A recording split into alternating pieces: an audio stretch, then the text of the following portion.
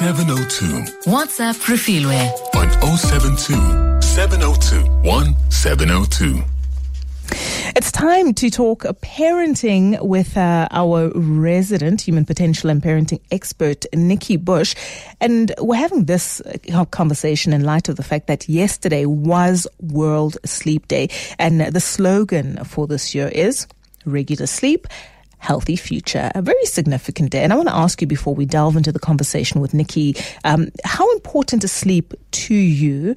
Do you overindulge, because of lockdown and COVID-19 blues, or are you a person who's kept up, mind racing, thinking about the things you need to take care of, the things that you need to take care of, your responsibilities, your worries, your burdens. What's your relationship with sleep? I know I've got a very touch and go, difficult one, being an insomniac, but we keep it moving and we push through with trying to exercise as frequently as possible.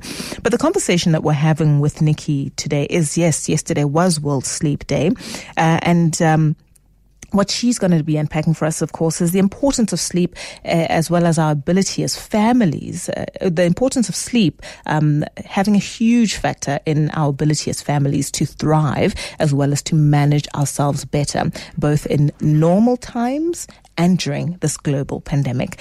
Welcome to the show, Nikki. Good morning.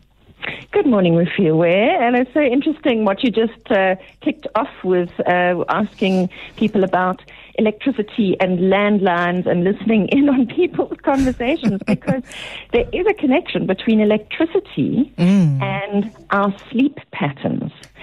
And we'll get on to the coronasomnia shortly. But, absolutely. If you think back to times before you and I, long before you and I, when electricity didn't exist, people actually lived according to their circadian rhythms. And there was a natural rhythm of waking up with the sun and slowing down with the sun. So when the sun rose, you woke up, and when the sun set, you slowed down and you went to bed, because you didn't have electricity.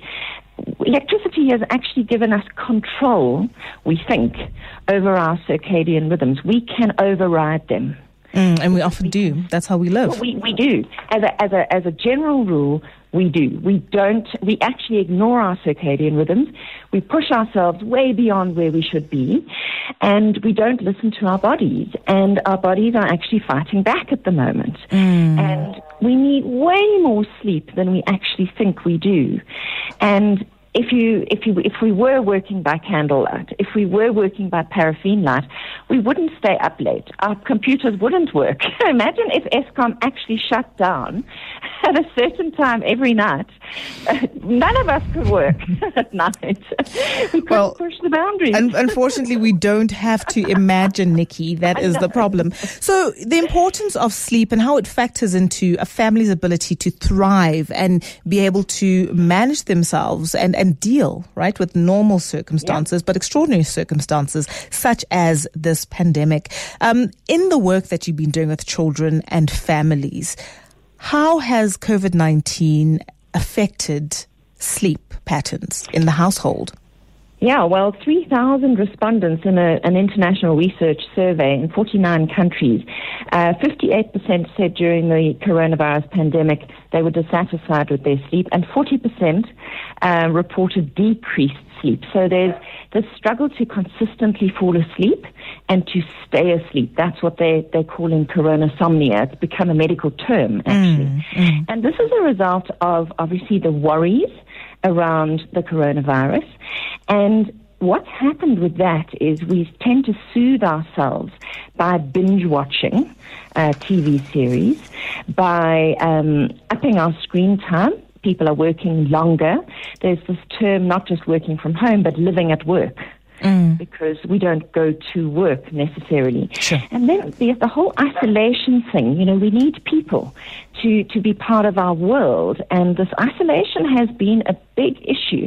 It's affected our sleep too. So that's how the pandemic has been affecting our sleep. And of course, children being exposed to a lot of negative news. So TV, has a lot of negativity on it if the news is on 24/7, and many families have their TVs on 24/7, and they don't realize the impact of that on their children, and that can lead to fear-mongering. I'm not sure if you've been watching Grey's Anatomy in the last couple of weeks since it's been back on air. Listen, Grey's lost me at season 1, so as much as I love Shonda Rhimes, I can't attest to having watched it. Well, I'll tell you something. Tell me. That I started watching the new series, and it's all based on the coronavirus pandemic. Interesting. Yeah. My mum actually phoned me this week and said she was feeling really down. I said, "Have you been watching Grey's Anatomy?" And she said, "I have." And I said, "Be careful, because I've also, and I've noted my anxiety levels and depression levels go up after watching an episode. So we do need to be aware of what we're actually exposing ourselves to. But there's more to it than this. And on a family level, when you have children, we need to be so awake to how the brain actually processes information and why it needs sleep in order to do that. Yeah. And it's because at night, the brain does an action replay of what happened during the day. And if our children have been, say, for example, riding a bike or swimming or playing tennis or running and skipping and jumping, what happens is that they have this, that the brain replays the activity, which strengthens the neurological pathway and the wiring. It's as if it's practicing all over again. Sure. And that happens during rapid eye movement light sleep. That's procedural learning.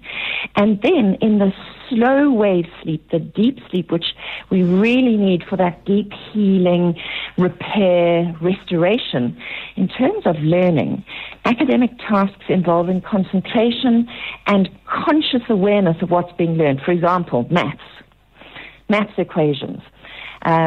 Those get replayed by the brain. Whatever's been studied during the day is replayed and transferred into long-term memory. So that's incredibly important for children, because their brain gets to have an extra practice session free of charge. You don't have to pay for an extra lesson, free of charge, while your child sleeps. But the key is, of course, to get to the deep sleep. To get to the deep sleep, to have quality sleep, to have restorative sleep, Nikki. So we've established the fact that, and I feel for parents, right, actually for anyone, the need to be on top of things. So you're constantly watching, consuming information, because you want to know what's happening in this COVID world. You want to know if there's a new mutation, where it was found, what it means for vaccines, if they, when they eventually get rolled out. And you've established the fact that we need to, we need to be cognizant of overstimulation and too many facts inundating us and causing stress.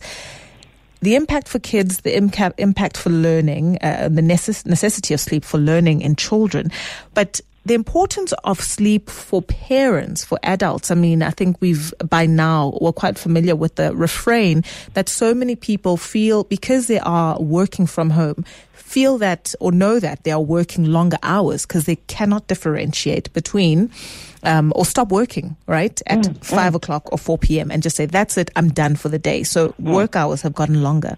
The importance of sleep for parents and how it impacts the overall family unit at large. Well, it's huge, because I've said for years, we make our worst parenting decisions when we're tired. That's when we become more reactive and less responsive. We become more snappy, and we're not thinking clearly. And children need us to be responsive, not reactive. And it's hard as a parent. I'm sure you've said that you're an insomniac. I can tell you that until very recently, I existed on 5 to 6 hours of sleep a night because I had children and I was building a business from home, as now many people are working from home. And that means that you get your deep work done when your children are asleep. So that's in the early hours of the morning or after they've gone to bed at night. So the actual figure that we should be aiming for is a minimum of 7 hours of sleep a night as an adult. That's what we need to strive for.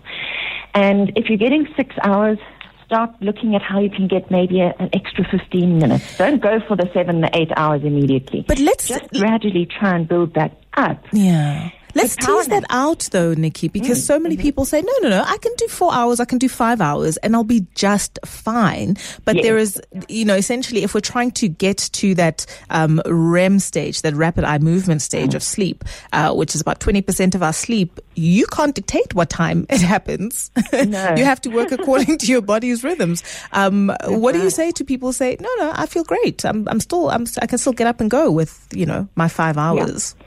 Well, I also have lived on that maxim for years and years and years. I think what we lose sight of is that there's no way to bank sleep. So what we do is we have little sleep in the week, and then we say we'll catch up on the weekend. Mm-hmm. And then we have a few extra hours on a Saturday or a Sunday. And actually it doesn't work like that precisely because of the circadian rhythms. The circadian rhythms need to be fed rhythmically with routine and regularity. So they like a regular wake-up time and a regular go-to-sleep time, which we've mentioned so often on this show. And what we need to not lose sight of is the fact that when the brain sleeps properly, it washes out the toxins. And it's a little bit like when you floss your teeth. Sure. There's plaque that builds up in your brain, and we need to get rid of that plaque. If we want to live, we're going to live longer, but if we want to live healthier, and that's what the World Sleep Society has said, regular sleep, healthy future, Alzheimer's and Parkinson's pathology actually starts 20 years before you get it. And that is what we need to be investing in and protecting, is our brain against these degenerative diseases that start because of lifestyle, largely because of lifestyle. And that means taking proactive steps now. It's a bit like feeding yourself decent food. We need to feed ourselves enough sleep, and we're all guilty of this.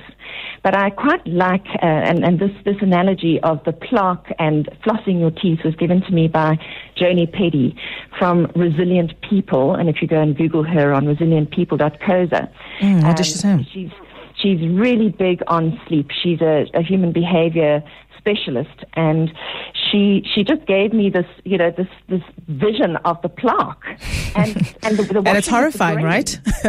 Exactly. It makes you want to take a nap immediately. Yeah, exactly.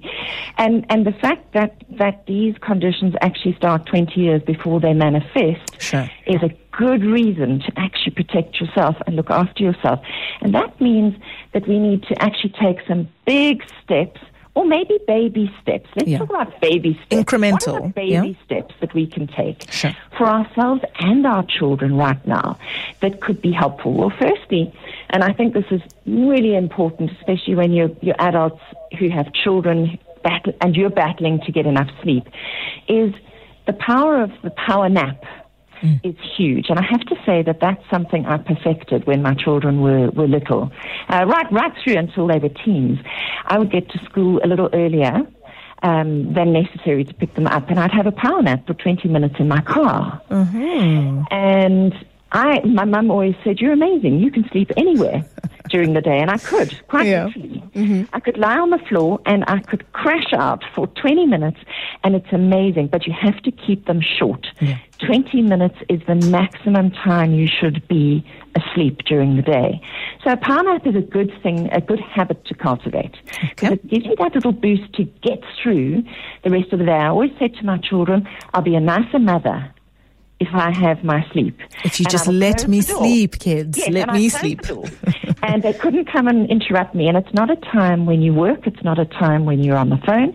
You must close your eyes, even if you don't sleep. How do we encourage children to sleep and get the requisite amount of sleep that they need? Because that's also a constant battle, right? We're spending so much time in front of screens, and so are they. And it's difficult to put those things down or switch them off. Every night becomes a battle. Yeah, it becomes a battle, and we're partly to blame because we allow our children to stay up and watch TV and go to bed straight after watching TV, instead of stopping the TV watching and then doing the nighttime routine of brushing teeth and having story time and slowing down and changing the light source. Sure. We're in bright lights. The pineal gland, which produces the melatonin, the minute there's a shaft of light, it starts working again, and that's why we need blackout curtains. You could go so far as to put red light bulbs in your bedside lamps because that tricks your brain into thinking it's sunset. So there's tiny hacks, and these are important. And then there are these blue light blocking glasses that you can get, and I keep saying I've seen those online. Yeah, and they're only about 299 rand. I'm actually going to give you that website address, resilientpeople.coza, again, because if you go onto Journey's website, you can go to the Truly Blue link, and there are about 20 different pairs of glasses, including ones for kids, and you'll get an 8% discount if you use Joni, Joni, for Truly Blue. And she also has these very cute little eye masks, which have got these sleepy eyes on them. And I think that they'll be novel for children. And maybe how children, when they're little, use a dummy or a doo-doo blanket because they know that means sleep time. A little comfort toy. Yes, exactly. Now, this little sleep mask is all soft and cuddly, and it's almost like this reminder to your brain that now it's sleep time. Yeah, part of that routine, a lovely way to get them down. And Joni says she actually uses her sleep mask for her power nap in the day because it's a signal for her brain. So there are things that we can do, and one of the things, of course, is to switch off cell phones. Of course. And put them to bed. Yeah. Just Nikki, like we go to bed. We've got Yolandi on the line. Welcome to the show, Yolandi. Thank you so much for calling. You want to weigh in on the issue of sleep and how it affects our whole family.